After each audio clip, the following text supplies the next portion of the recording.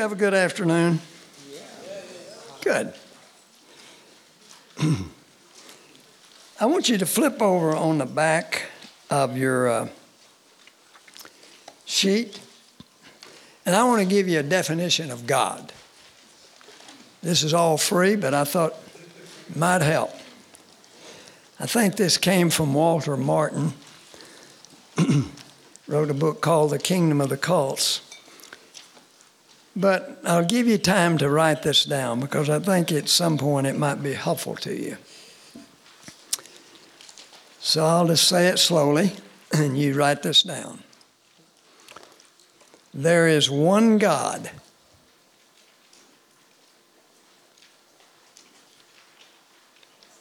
There is one God who manifests himself in three persons. There is one God who manifests himself in three persons who are co-equal, comma. Don't have to write comma, just make one, okay? There is one God who manifests himself in three persons who are co-equal, co-eternal, and of the same substance.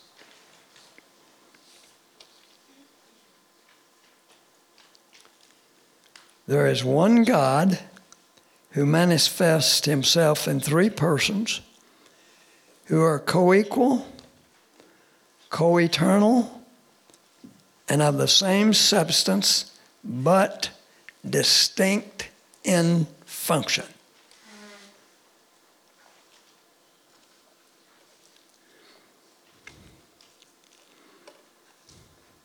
You got that?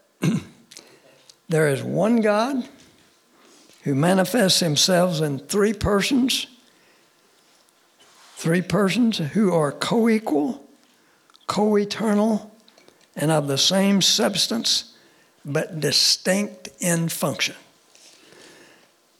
Now, when you try to define the magnificent God, I guess that's about as good as I've ever heard. Okay? Okay, you got your sheet? All ready to go? Tonight I'm talking to you about personally discipling others, and we'll touch along many things along the way, I think. The first thing, as you think about trying to disciple others, is I want to talk to you about your personal life. Are you seeking to live a godly life? That's one of the first things that ought to be a characteristics of your life. Now that's on your sheet. Are you seeking to live a godly life? Deuteronomy 4:9, only take heed to thyself. Okay? Only take heed to yourself, lest you forget the things which your eyes have seen and the things which you've heard. So take heed to yourself. Deuteronomy 5:29, oh, that there was such a heart in them, God says, oh, that there was such a heart in them that they would fear me. Keep all my commands always, that it might be well with them and with their children forever. And the heart of God said, oh, that you, if you would just obey me, how well it would be for you and your children forever. And in 1 Peter 1:15 and 16, but like the Holy One who calls you, be holy also in all your behavior. For as he is holy, you are to be holy. Okay? So be holy in all of your behavior. And let me encourage you to do this. You don't try to see how close you can get to sin without sinning. You know, it's kind of like if you were driving on a mountain road, and I mean, right here is a cliff, and you don't see how close you can get to the edge without falling off. That's pretty stupid. If you're wise, you see how far away from the edge you can stay. And that's what we ought to do with sin. Stay as far away from it as we possibly can. And, 1 Timothy 4:7, we've mentioned before, discipline yourself for the purpose of godliness. That's why we try to discipline ourselves in our scripture memory and our quiet time and going to church and things like that. By the way, let me say this about church. Why don't you decide once and for all where you're going to be on Sunday morning? I know college students that have to make a decision every Saturday night where they're going to be in Sunday school or church. I made that decision years ago. I may drive in, and I have gotten in from a retreat maybe at 2 o'clock or 2 a.m. on Sunday morning. It's not debatable where I'll be when it's time for Sunday school and church. I want to stay in hearing distance if God wants to say something to me. And I would encourage you to make a commitment as far as your church life is concerned. You don't have any better thing to do on Sunday morning than be in church. And so just plan on that. I shared with you Ephesians 2:4-7, but God being rich in mercy because of his great love with which he loved us, and even when we were dead in our trespasses, he made us alive together with Christ. By grace you have been saved. He raised us up with him and seated us with him in the heavenly places, so that in the future ages, he might show forth a surpassing grace and kindness towards us in Christ Jesus. We're headed for a tremendous future when God is going to show all of his grace towards us in kindness when we get to be with him in heaven. So right now, the thing you want to do is really walk with him. In Romans 8:31, it says, and what shall we say to these things? If God be for us, who can be against us? Now, it's not the idea that nobody can be against you, but who's going to be against you that's going to amount to anything if God's for you? And then he goes on to say in the next verse, Romans 8:32, he that spared not his own son, but delivered him up for us all, how will he not also freely with him give us all things? Now, God's already given you the greatest gift he could possibly give you, and that's Jesus Christ. And with him, he's also going to give us all other things that we need. And he goes on to say, in Romans 8:33-35, who shall separate us from the love of God? Shall tribulation or distress or persecution or famine or nakedness or peril or sword? He said, nay, in all these things we are more than conquerors through him that loved us. For I am persuaded that neither death, nor life, nor angels, nor principalities, nor powers, nor things to come, things in the past, or things to come will separate us from the love of God. Nothing will ever separate us from the love of our great God. So try to live as holy and like him as you possibly can. And that's why you want to guard your tongue. We've said some things about that, in the past, words that you say. I want to be the kind of person, and I want to be such that I would never say anything in the way of off color or something that I feel like I wouldn't say if Jesus were standing right in front of me. So watch your language in every way you can. Your whole life, try to live in holiness. And Paul talked about in 1 Timothy 4:12, after having been with Timothy for many years, he wrote to him in 1 Timothy 4:12, he said, let no one look down on you because you're young. People oftentimes, young people, they'll come back from camp and boy, they're all excited about the Lord, but it doesn't last very long a lot of time. He said, don't let anyone look down on you because you're young. But he said, but be an example of the believers in your word, in your manner of life, in your faith, in your love, in purity. In all of these areas, we're to set an example. So you set out in your life as a young person, because he's talking here to Timothy. We don't know how old Timothy was, but Paul considered him young, and he said, don't let anybody look down on you because you're young. Because even as a young person, you are to set an example in all of these areas, in words, in your manner of life, in your faith, in your purity, in your love. So you set out to be as godly a person as you can possibly be.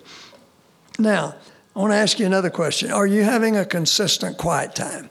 Now, remember, the quiet time is a method. The principle behind that is to have fellowship with God. Are you really having fellowship with God? One of the great ways to do that is through the quiet time, but it's not limited to the quiet time. See, your quiet time simply kind of gets you started in the presence of the Lord. And a lot of times when I walk away from my quiet time, I walk away praying, and it kind of starts my day of fellowship with God. So it's not that you have your quiet time and I'm through with God till the next morning. That's not the idea at all. It's fellowship with God. I want to have fellowship with God, so I'm going to start my day that way. And all through the day, I'm going to talk to Him. I'm going to pray. And by the way, let me just tell you something. This may be a secret. You may have never known it. Do you know it's legal to read the Bible more than once a day? I mean, you could have a quiet time. In a later time, you could have some time. You could read the Bible some more. You could read it some more before you went to bed. I mean, it's okay. You don't just have a quiet time and God through with you, see you tomorrow. No, that starts your day of fellowship with the Lord. And see, that's why it's so important in the morning to get started, because now as I leave a quiet time, I leave praying. I jot down some thoughts. Sometimes there's a thing that I want to pray over that day. And sometimes I'll jot down notes. Maybe I don't think about what I read that morning anymore that day, but I think about other things. And as I go through the day, just having fellowship with God. Then I try to review verses. I try to keep my verses with me so that when I have odd moments, I can stop at a red light and review 4 verses. And so you pull it out. Sometime during the day, I'll review a verse or 2. I won't get through all of those. And here's one of the ways, I brought this tonight. Here's one of the primary ways I review now. I have these on thick paper, and this happened to be starting with day 19, started with Romans 6:23. And there's a health club near our house, and so while I'm on that treadmill, and I try to spend 50 minutes on that thing, and so I put this up here, and I usually take about at least 4, I have to take 2 sheets every day to get through, because if I'm going to get through my verses that I know, I have to do the front and back of 2 sheets. And if I could do that every day, I'd get through the verses that I know. I don't always do that. Sometimes but I tried during that time. And while there are 3 or 4 TVs up there and everybody's looking at that and, doing whatever, well, I have this in front of me. And while I'm trying to stay alive, I review my verses. I mean, I've never learned to love the treadmill. I mean, some people love to jog. It's not loving jogging that helps you. It's jogging that helps you. I learned that years ago. Some people love it. And there's times when I've liked it. I don't think I've ever fallen in love with it for a long period of time. I appreciate the people that do. But, I put that up there. Now, sometimes I put my ear deals in. And if I can watch if something happens, I have it turned off, but something exciting happens, well, I can turn it on, listen to it for a minute. But that's one way to review my verses. Now, one of the reasons I started doing this too, as a Baptist, sometimes you have to attend some dull meetings. I mean, when you're in leadership with some things. And so I'm sitting there, and while dull things are going on and people have their papers, well, I got my paper too. And I can review. But this is one of the ways I review. I've got my cards and I've got this. But anyway, that's free, but that might help you. So, concentrate on having a daily time with the Lord, getting your life started that way. Then are you consistently memorizing and reviewing the scriptures? Job 23:12. Neither have I gone back from the command of his lips. I've esteemed the words of his mouth more than my necessary food. Now, I've noticed we eat pretty well around here. I don't think anybody's missing meals, okay? But what about feeding your soul on the Word of God? And Job says, neither have I gone back from the command of his lips. I've esteemed the words of his mouth more than my necessary food. You know, I read of some guys in college that had this rule: no Bible, no breakfast. You know, that'll get you having your quiet time. And don't eat. If you don't have your quiet time, you don't get to eat. And in Job 15:16, thy words were found, and I did eat them, and thy word was unto me the joy and rejoicing of my heart. And I can't tell you sometimes just the joy, even this afternoon, as I try to review some verses, just when I get those verses, just the joy that sometimes in reading, reviewing over them and seeing the great truths of God. See, what you're trying to do is get the truths of God imprinted in your mind so that at any time the Holy Spirit can bring it to your mind when you need it to use in your life or the life of anyone else. And so that's one of the great reasons to get the truths of God in your life. You're constantly bombarded in this culture with things that are not what God says is best for you. And so the only way you're going to stay on track is to know what God said. Like, for example, why do I believe what I believe about abortion? Well, I don't know in the Bible where he just mentions a word and talks about it, but they're principles. And I want what I believe coming out of the Word of God. Why do I believe what I believe about homosexuality? It's because of what the Bible says. I know what our culture says, but I think it's dead wrong. It will not lead to freedom.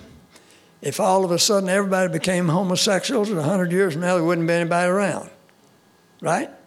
Because they don't reproduce. And there's a lot of other problems with it, but anyway, that's one of them. So we don't hate them, we love them, but we're not going to come to the point where we agree with that. And I hope you don't, if you stand on the Word of God. And it's not that something's wrong with you. It's because you know what the Word of God says. And that ought to be true in every area of life. I want to know what the Bible says, because that's what I stake my life on. Okay? Now, are you avoiding sin and resisting Satan? James 1:12 through 15. Blessed is the man that endures temptation. Endures temptation. You're going to have temptation. How do you do with temptation? Blessed is the man that endures temptation, for when he is tried, he will receive the crown of life which God has promised to those that love him. So if you resist the temptation, you're going to receive a crown of life. And he said, but let no man say when he is tempted, I am tempted of God. For God cannot be tempted with evil, neither does he tempt any man with evil. Now, a certain situation may come into your life, and God may use that to test you, and Satan will use it to tempt you. It may be the same event, but God does not tempt you to do evil. But every man, when he is tempted, is drawn away of his own lust. And when lust is conceived, when you have lust and that's conceived, it brings forth sin. And sin, when it is finished, brings forth death. And so temptation has to be resisted. And so these thoughts are going to come into your mind. You're going to see things that you shouldn't see. And so you always have to resist temptation. I will not do that. I don't have to sin. 1 Corinthians 10:31 or 1 Corinthians 10:13, there's no temptation taken you but such as is common to man. But God is faithful, and he will not allow you to be tempted above your ability to resist. That is, if you will look to him and trust him. Okay? So resist the devil. And 1 Peter 5:8 said he walks around as a roaring lion, seeking whom he may devour. So he's always looking, seeing what kind of trap can he set that will trap you. And so be careful. You want to resist him. Resist the devil, the Bible says, and he will flee from you. Now, we're going to talk about meeting with people. We first tried to talk about your own life. The purity, the godliness, the way you live your life is so important, because other people are going to begin to follow you. You're going to reproduce what you are. Dogs reproduce dogs, cats reproduce cats. And if Christians, you're going to reproduce the kind of Christian you are. Over a period of time, people around you, if you're ministering to them, they're going to become more and more like you. Now, there's two aspects when you're meeting with a person. The first is the relational aspect, and you build on that relational part. When a person first comes, let's suppose I'm meeting with this student, and we've set aside an hour. And he comes in, and I immediately say, well, today I want to talk to you about your finances, and blah, blah, blah, blah. Well, he may have just gotten a call from his dad that his mother has cancer. He's not going to hear anything I say. So you don't start that way. You start with a relationship. Hey, how things are going? I know you had a test. How did that go? And you begin to talk. Is there any question? Maybe he's been trying to witness to somebody. He has a question. So you want to be sure and give him some time to build that relationship. But that's not all you do.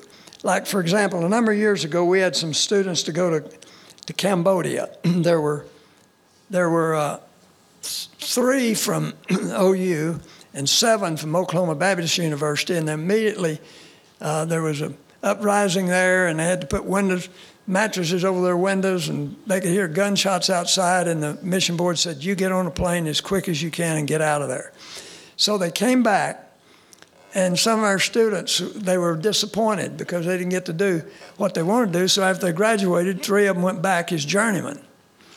And I was over there a couple of times, and they had a phenomenal ministry. When they got to Phnom Penh, they knew of 2 Christians.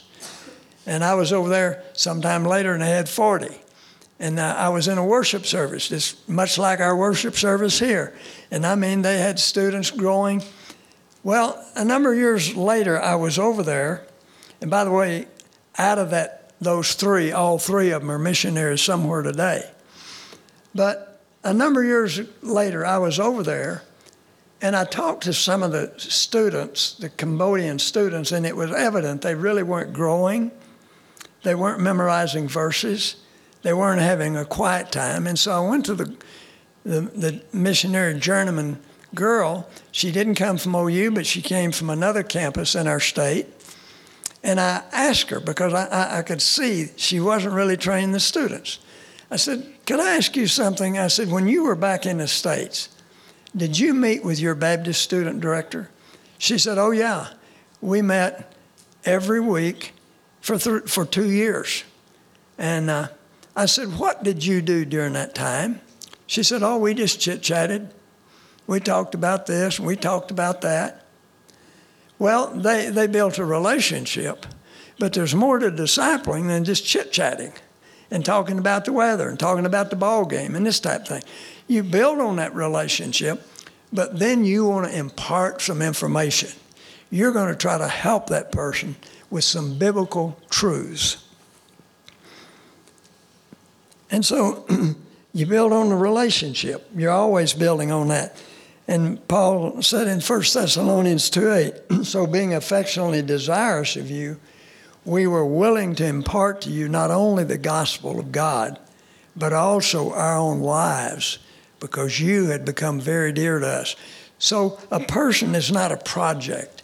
You love that person. And that's one thing I so enjoy being here, just to see the love that you have and the love that your leaders have for you and the love that you have for your leaders. That is such a good thing. And so you're not a project. People are trying to help you to grow. And then, so you cover, and we've talked about this before, cover the principle before the method. We want you to have fellowship with God. Now, one of the things that will really help you with that is having a quiet time, reading the Bible, studying the Bible. Those things will help you.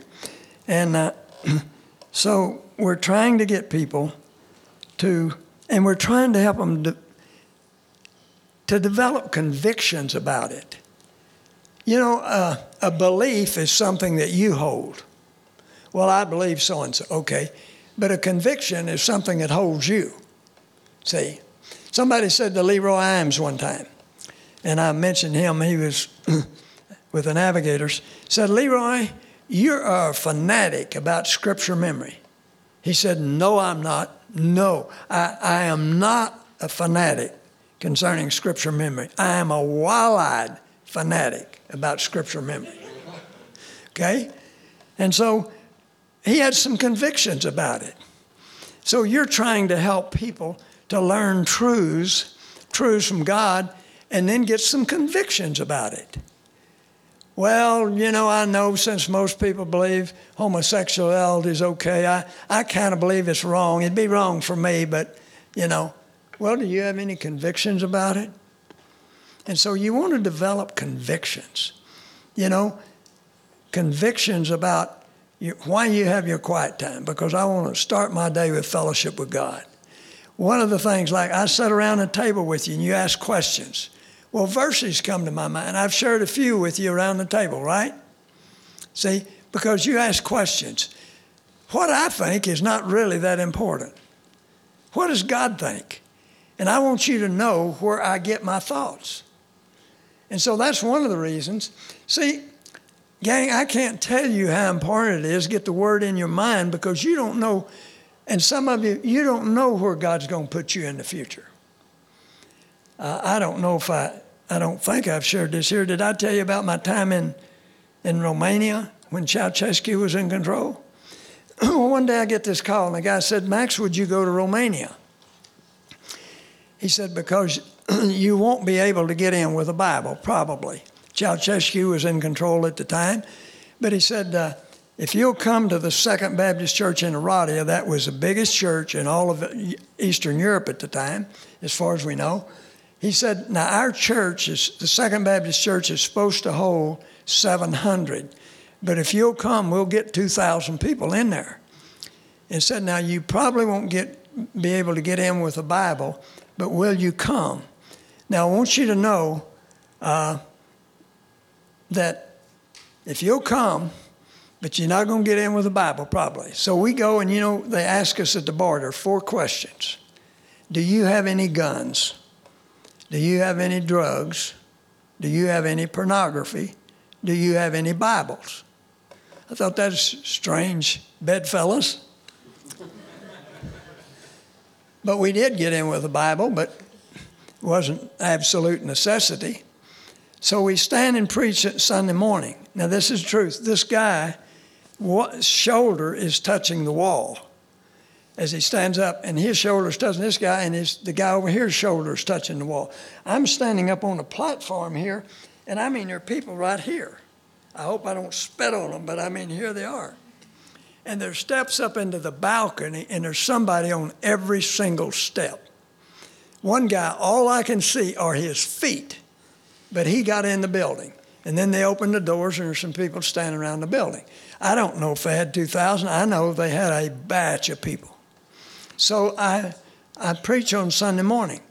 And then the pastor says to me, he whispers to me, he said, Max, would you and your wife, Sandra was with me, would y'all talk to the young people tonight about dating? They never get to hear anything about that. I said, we would love to. So he turns around, and now it's Sunday night, all the young people come. They packed that place with young people. I didn't know when I went in there I was going to be speaking about dating, but we spoke about dating. And then he said, I've got about 50 guys in my church I'm trying to disciple. Said, would you meet with them when they get off work? I said, sure. He said, would you meet with them? They'll come at 5 when they get off work. I said, will they eat? He said, oh, no, that's not what's important. They'll come straight from work. And you speak to them from 5 to 9. And so I'd speak, and I was having to do it through an interpreter. And after a while, I said, you guys want to stand up, take a break? No, we don't take a break. You speak. We listen. And so we had a phenomenal time. And then he said, Max, there's some pastors that I'm trying to help disciple. Would you meet with them in the morning? I said, sure, I'll meet with them. So we would meet. I spoke that week. We come back to America. A few years later, they contacted me again and said, if you would come back, we will pick 50 of the finest people in this nation, in our churches, if you'll go hide out in the mountains and spend a week with them. Now, we want you to know what we're doing is illegal. You could meet in the church because they'd always have informers. And when I was there, they said, don't ever say anything against the government. And so, so it's illegal to meet anywhere outside the church. So they asked me if we'll come. And they said, now, Max, what you're doing is illegal. And if they catch you, we don't know what they'll do to you. Very likely, they'd just kick you out of the country, but we don't know what they'd do to you before they find out where you're from. And so we happened to be going up to Michigan State to speak, and so we decided we'd stop by Glen area and just spend a day with the Lord and just pray about it. And we felt like, well, let's do that. And so we come back to the BSU and said, would y'all pray for us, because Sandra and a guy are going to go lead this camp in the mountains. And they said, we want to go with you. We said, this might be dangerous. They said, well, that's okay. If you're going, we want to go. So 15 of them wanted to go with us, and 15 of them did go with us. And so we rented a van in Vienna, and we drove to the border, and we act like tourists. The fact is, I borrowed a guy's tourist card. They thought we were tourists, and we had hacky sacks, and they got out acting like tourists. They put us to the front of the line, and we go in. And we get in there. They said, now, here's the deal. We're going to go up in the mountains, and you park at a certain place. Now, don't say anything, because you don't look necessarily any different than we do. And so when you go by and you walk along this trail, and there'll be a man sitting on a log, and when you pass him, he will whisper and tell you where to go, because it was kind of a park area. There weren't very many people around, but it's kind of like a place like this, but not nearly as nice, okay? Nearly as nice. No buildings, much. So we walk along a path, and we go by this guy, and he said, second turn right. So we go up, and here's a trail, and we go, and so we go there, and so we meet with those students, and we had a ball. And it's so funny, because after that, this pastor, Paul Negrutz, came to the States, and he said, you know, Max, we looked all night for 2 nights, some people, to try to find a place. We thought they certainly wouldn't find us. And I remember when we got there one day, one girl had her feet all bandaged. And I asked one of the students, I said, what happened to her? Said she got off of a train 8 miles away and walked across here, and said when she got here, her feet were solid blisters. None of the parents knew where they were, because they didn't want, if the authorities came and talked to them, they couldn't reveal where they were. He said, you know, Max, we looked all night. We had some guys look all night. We found a place we thought would be very secure. And he said, you remember one day we looked through those trees and we saw a Jeep go down this road? He said, we found out later we were camping within a mile of the largest military camp in Romania. And that's probably the safest place we could be, because they thought no idiot would do that. Well, you know, I wouldn't take anything in the world for the verses that I'd memorized to be able to share with those people. It's so funny. We did get in with the Bible. The second time, I guess we were there, we had a Bible. And my wife said, they're going to ask for that. Said, what do we do? And I said, well, don't tell them we have it. Well, what if they find it? Well, we'll deal with it if they find it. So she stood it up, just set it down, and there's another thing sitting on the side of it. And the guy came to search the car, and he reached on this side and felt in the pocket, and on this side, he thought that was a divider, I guess. So we got in with the Bible. And, of course, when you get in with it, you leave it there for them. Anyway, I wouldn't take anything for the verses that I'd memorized to be able to share with those people. You don't know what God's going to do in the future. I didn't memorize them to do that. And by the way, I don't memorize them basically to share with you.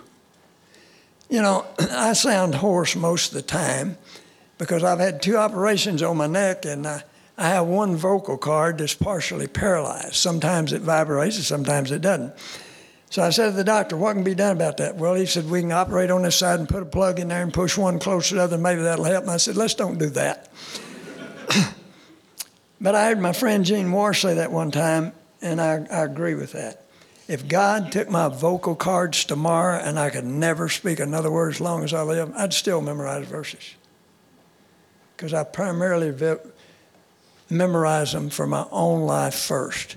I think it's Ezekiel about 3:10 and 11, where God said, and I think it's, he said, son of dust, let my words sink deep into your own heart first.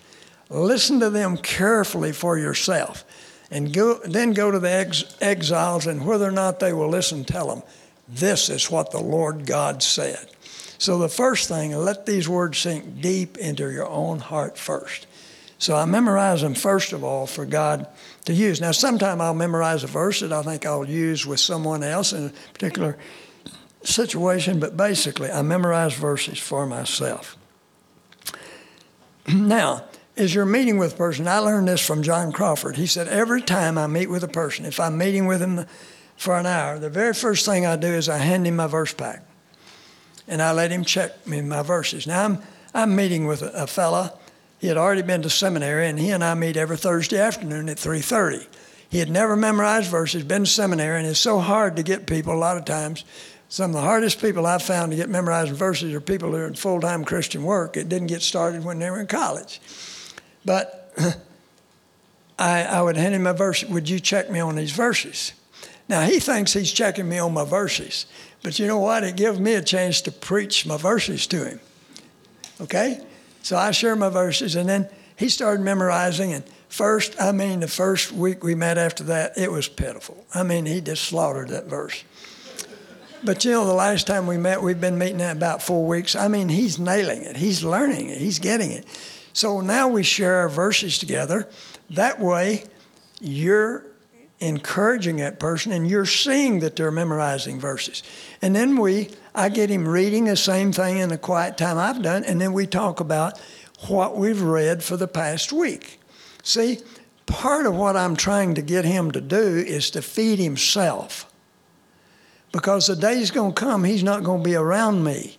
I want him to start feeding himself.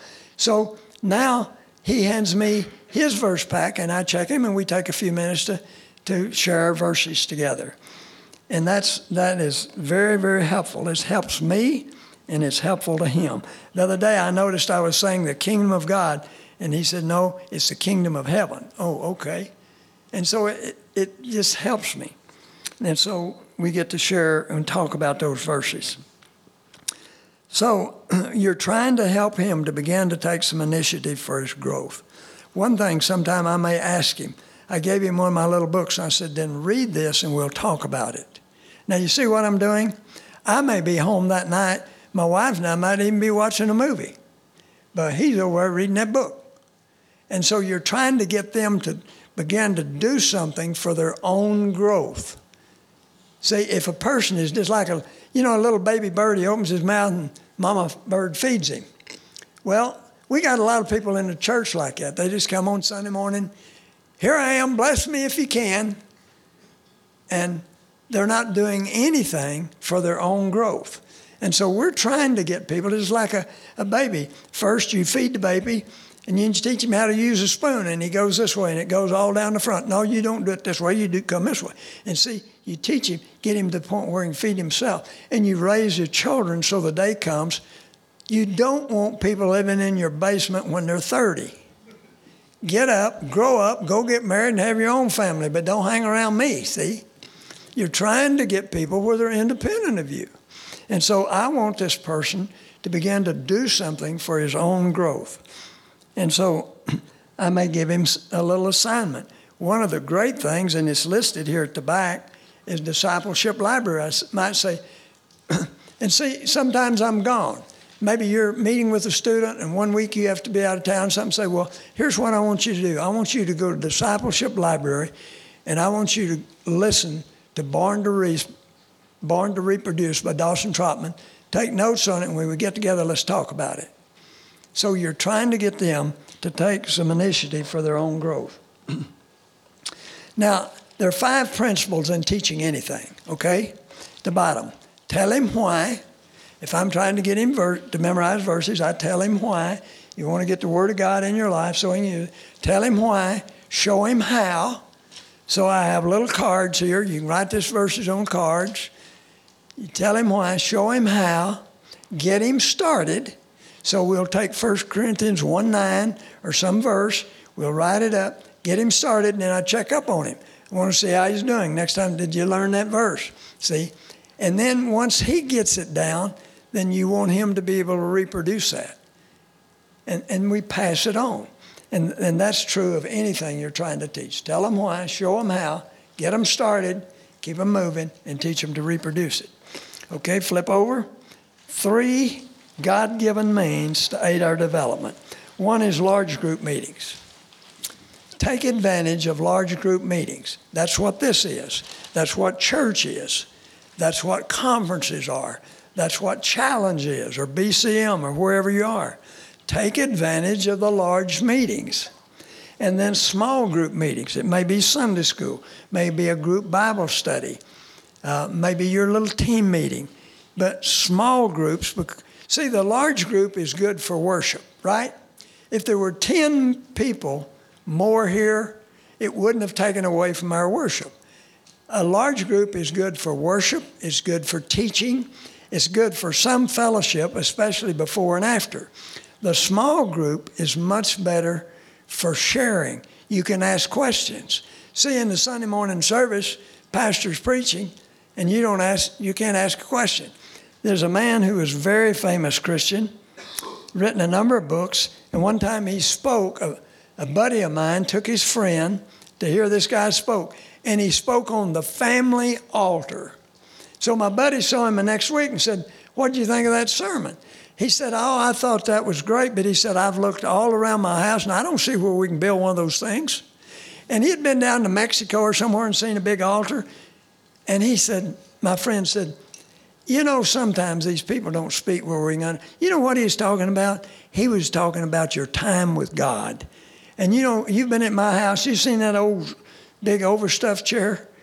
That's my family altar. That's where I meet with God. He said, is that what he was trying to say? And I thought he heard the whole sermon and missed it, okay? So, anyway, that's free also. But in a small group, you can ask questions. The small group is much better for sharing, much better for learning. You can talk about it. You know, I love our small time around the tables. People ask questions, we get to talk, we get to share. And so the small group is much better for sharing. And then the one-on-one, or one-on-two. Sometimes a leader may meet with 2 of you, or may meet with 1 of you. That is much better for building. Because one-on-one, you can really get to the issue. You can ask, he can deal especially with your problems, and you can ask your questions. You want all 3 of those in your life, okay? Now, let me tell you a story. A guy came to a friend of mine this guy has been with the Navigators many years. His name is Jim White. And this college student moved into Norman. He had heard of Jim White, so he came to Jim White and said, "Will you disciple me?" And Jim said, "Well, let me ask you a question. Are you coming to church on Sunday morning?" He said, "No, a lot of times I sleep in." He said, "Are you going to the Baptist Student Union for their Thursday night meetings?" And, "Well, no, I don't make that." He said, "I've been a time or 2. He said, "Well, are you in a small group Bible study or anything?" And he said, "No." He said, "Well, when you get all you can get out of that, then come to me and I might be willing to meet with you."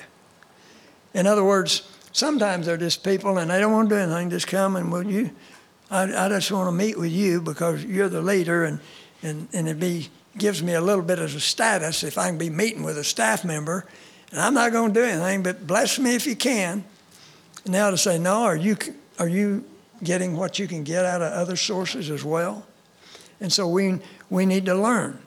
And so therefore I want to be in church and I want to be open-minded. I want to learn from my pastor. I go to Sunday school. You know, I go on Sunday night. Our church has Sunday night. I wish they didn't, but I'm an elder and they have it, so I'm there on Sunday night. Okay? So, you know, I just make some choices. You know, Paul had rocks thrown at him, or I've got certain afflictions also, some meetings that I have to attend sometime. Now, it's not a bad thing on Sunday night at our church, because our pastor studies the Word and has something to say. He's a godly man. And I learn from him, and I appreciate that. So, now when you're discipling a person, one of the things you want to be sure of is, first of all, that they know the Lord. And you know what the gospel is. 1 Corinthians 15, 3, 1 Corinthians 15, 3 and 4. And this is basically the content of the gospel. He died for our sins. He rose again. He was buried, and he rose again the third day according to the Scriptures. Okay? That is the gospel. He died for our sins. He was buried. He rose again. And so you want to make sure that they understand that and that they know the Lord. And there's some verses for you. John 3:16, Ephesians 2:8 and 9. And deal with assurance of salvation. See, 1 John 5:13 says that you may know that you have eternal life. Okay? It says, it doesn't mean wish or think or hope. You can know you have eternal life. Now, how do you know? We'll go back to the two verses before. He that has the Son has life. He that has not the Son of God does not have life. Do you have the Son? Do you have Jesus in your life? If you do, you have eternal. You cannot have Jesus without having eternal life. You cannot have eternal life without having Jesus. It's all wrapped up in Jesus, okay? So you want to make sure, and that's the way the assurance you have. I know I have eternal life because I have Jesus, all right? And so you want to make sure they know the Lord, and then emphasize the importance of baptism and the church. You know, that's what Jesus told us to do. And you know, one of the things, when you're in a group like this, and I've known of people that have been in, maybe they've been in some parachurch group, and they're really down on the church. I know a guy, he said, I don't even want my people going to church, and I think that is a giant mistake. Now, the church has two forms, the local church, and then you see in Acts 13, the Holy Spirit said, separate me, Paul and Barnabas, for the work whereto I've called them. Then they go out and they're gone for about 2 years. They're not really that much under the influence of that church because they didn't have good communications. So they are a part of the church. Christian Challenge, you are a part of the church. Now, go to a local church, but occasionally I run into pastors. I don't know if there's any like this in California, but there's some in Oklahoma that think the only thing's important is a local church. You know, if we all went out of existence, they'd be happy. But do you know why we're in existence? Because a number of years ago, Southern Baptists decided, you know, we have these students, we have some of them raised in our churches their whole life, they go away to college, and we're losing them. So they said, we need somebody out there working with them during the week. So they started Baptist Student Union, or Christian Challenge. Now, even though they started that, some people still don't like it, but I love it, okay? And we're a vital part of the church. So don't ever let anybody think that you're not a vital part of the church as a result of being a part of this, but also be a part of a local group of believers, okay? Now, how do you find someone to disciple? Well, I kind of skipped a little bit here. First thing, you pray, okay? And God has to give you people. And there are some verses on prayer. You need God's leadership in who you disciple. Remember what Jesus said in John 17:6 in his prayer to his Father. He said, I have manifested your name to these men, the men that you gave me out of the world. They were yours and you gave them to me. You know where we get people to disciple? God gives them to us. Now, you may not have that real sense because you just pray and you try to find somebody. But God has to bring you the people that he wants you to disciple. So don't leave God out of that. That's why you pray and pray. And you're looking for interest and hunger. You're looking for hunger.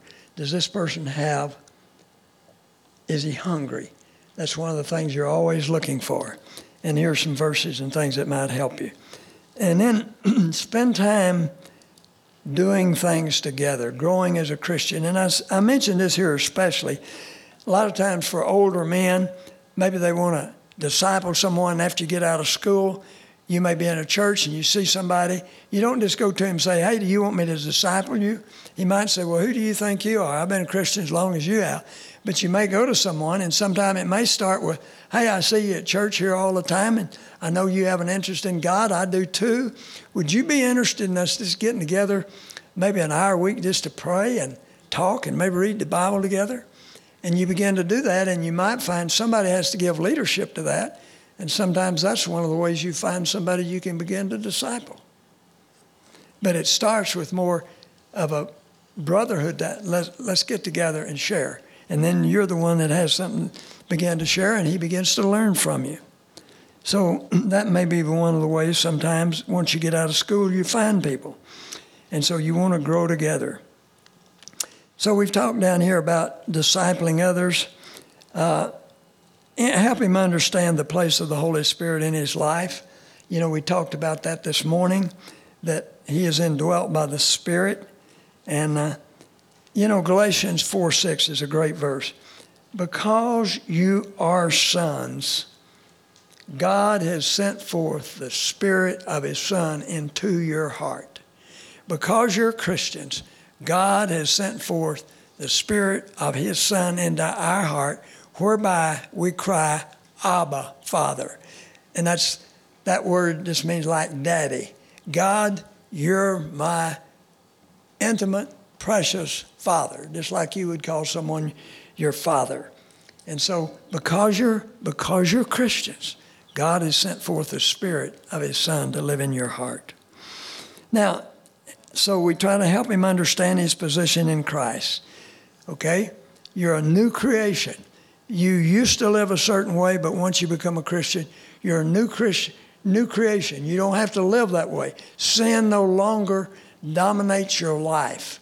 If you will yield to the Lord, you don't have to sin like that. And John 15:4-5, where Jesus said, abide in me. And that whole thing of living in the Spirit is the idea of living and trusting the Holy Spirit of God, trusting Jesus, living in him. Abide in me and I in you. As a branch cannot bear fruit of itself, no more can you, unless you abide in me. And so we want to live our lives depending on them. Help him understand how faith grows. Now let me use the illustration. I heard Gene Warrior use, and I'm going to change it just a little, okay? So it's not true to start with, because I had somebody, one time I shared it, and he came up and said, is that really true? So I'll tell you to start with, it's not, but I think it illustrates how faith grows. Let's suppose that just before I got up to speak, a lady that works here came in, and she said, because your cell phone doesn't work, we got this call, and I left my wife the number here in case there's an emergency that she could call. And so they say, you just got a call. And and I wrote down what they wanted me to tell you. You had a distant relative in New York to pass away and left you a 27 mansion, a 27-room mansion in New York. They have deposited $10 million in your bank account in Norman, Oklahoma, and you have inherited a 75-passenger yacht in Florida. So I show that to Neil, and I think, Neil, who did you get to pull off that joke? And he said, wasn't me. Okay, Jeremy, where's Jeremy? I mean, one of you clowns. And so, anyway, I got it written down. I think I'll have some fun. I know the teller there at my bank. So Monday I go back. Next week or a couple of weeks when I get home, I go back and I go to the bank and I say to this teller, I think I want to write a check for $10,000. She says, okay. I said, do you know how much is in my bank account? She said, no. Do you? And I pulled out my checkbook, and I said, I sure do, $35.20. She said, well, I don't know about that, but I know a wire came in here on Tuesday, and $10 million was put in your account. I said, they got you in on the joke too, huh? She said, Max, you see that man over there? You know who that is? I said, well, I know he's vice president of the bank, but I don't know. She said, now you watch.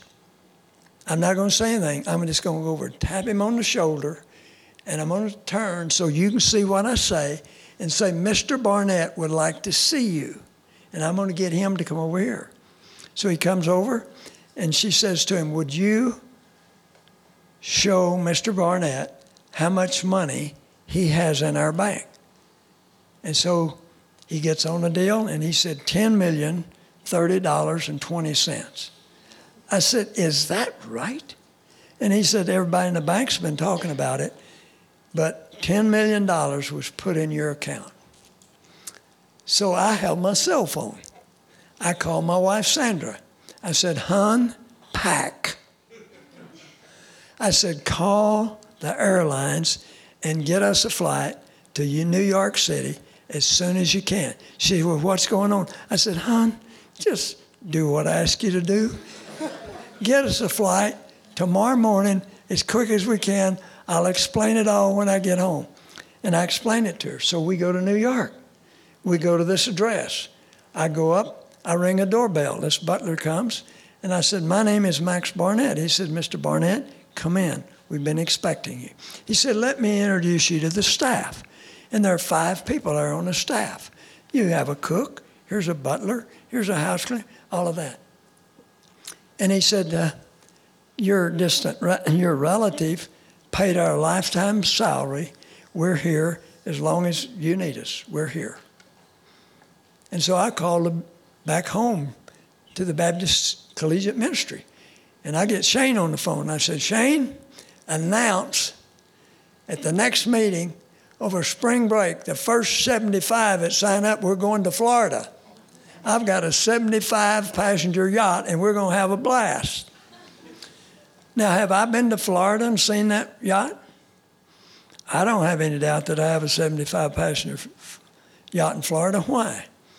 Because the first thing, I checked it out, and I really didn't believe it at first, but I checked it out, and it worked.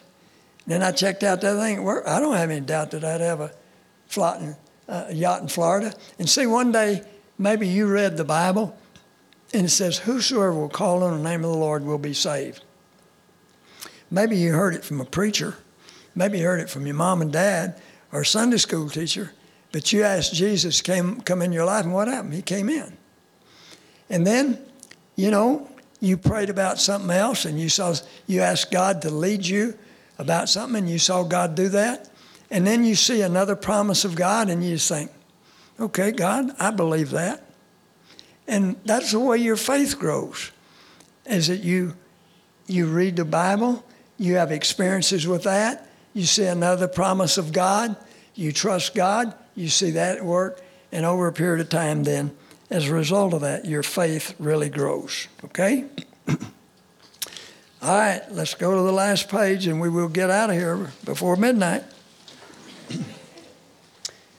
Again, and we say this again and again and again, you emphasize the importance of fellowship with God. If you can get them fellowshipping with God, get them where God can speak to them, using the Word, quiet time, Scripture memory, Bible reading, study, prayer, obedience, application. That's what you're trying to build into the life of that person. You want to warn them of dangers ahead, the world, the flesh, and the devil. And there are some verses on that that'll help you. Satan is always opposing us, as I mentioned. And if you love the world, then the love of the Father is not in you. You don't want to love the things of this world. Use the things of the world, but don't love the things of this world.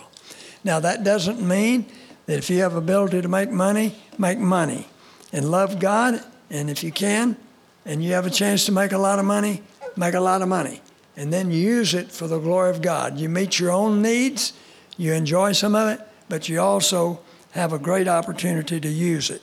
So you want to warn people, because a lot of people fall in love with money. That'll be one thing. The different idols. Some people love sports so much that they spend so much time with it. Let me tell you one of the things that your generation faces. Now, don't think I'm against this. I am not against your technology. But a lot of you spend a whole lot more time on this smartphone with social media and all that than you do fellowshipping with God. And some of you, you spend more time, saying what time somebody went to bed or somebody did this or they went to this movie or their dog got sick or just a lot of it is a bunch of useless stuff. And far more time on that than you do praying, witnessing, reading your Bible, or working on your verses. And let me tell you, for some of you, it is an idol. It is an idol. I mean, if suddenly you had to be without your phone for a few days, you'd go into tremors. So be careful. Don't let it, it's a great tool, but don't let it become too important, okay? Understand that? Now, am I against technology? No. I have a smartphone. But I'm a dumb person, okay? Help them learn to witness. Help them learn to manage their time, and that's exactly what we're talking about right now. Guys, your life is going to get by faster than you ever believe. Somebody said to Billy Graham, Billy, what has surprised you about life? He said, how quickly it gets by. And I can't believe I stand here, and I'm 81 years of age. And I can remember so clearly some things that happened back in college, and I don't know what went with the time. Life gets by. So I remember Lila Trotman saying one time, whatever you're planning to do, you better get after it. And that's right, because time is fast getting away. And the psalmist prayed, Psalms 90, verse 12, so teach us to number our days that we may apply our hearts unto wisdom. Psalm 39, 4, Lord, make me to know the measure of my days, that I may know how fleeting my life is. And the Bible in James 4:14 says, your life is just like a vapor that appears for a little time and vanishes away. You may notice this someday. You look out here in the fog and then the sun comes out and it's gone. Or you go out on a cold day and you go, just blow your breath on a cold morning and watch it, and then it's gone. He said, that's what your life is like. Now, your life is not even that long compared to eternity. When you think about it, we have a brief split second compared to eternity to live here. A couple illustrations. One old preacher kept trying to think, how can I illustrate how long eternity is?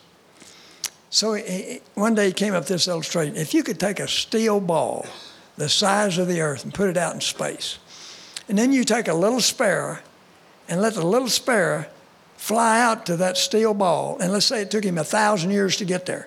And when he got there, he barely brushed the tip of his beak against that steel ball, started his 1,000-year flight back to Earth. Had a good night's sleep, started on his 1,000-year flight back. By the time that sparrow had worn that steel ball down to the size of a grain of sand, eternity would only be beginning. See, we read words like everlasting and eternal. We have no concept of how long that is. If I could take a marker and start around that wall and go all around the world and come back and dot it and then say, you take one little marker and go put one dot on that line, that's kind of like what your life is like compared to eternity. Only I could go around the world as many times as you wanted to. Let me tell you, folks, our time here is brief. Eternity's long. And everybody every professor, every single person at USC is sometime going to spend eternity in heaven or hell. Those are the only two options. And if they do not know Jesus, they will be separated from him for eternity. Now, you've got one life, so make the most of it. Now, help him understand the difference between discipline and legalism. We've talked about that before. Legalism is trying to earn favor with God by what you do or you do not do. Discipline is doing what you ought to do because you ought to do it. Love people and never give up on them. Maybe here's somebody you're trying to disciple and they're not really coming along. Maybe you don't need to meet with them, but you don't quit loving them. You remember John Mark? They were on their first missionary journey, and he left them. And historians tell us that all up through those hills, that they went up through Antioch of Pisidia and up through that area, that it was infested with robbers. And they said even the mighty Roman army was never able to get that area completely cleared.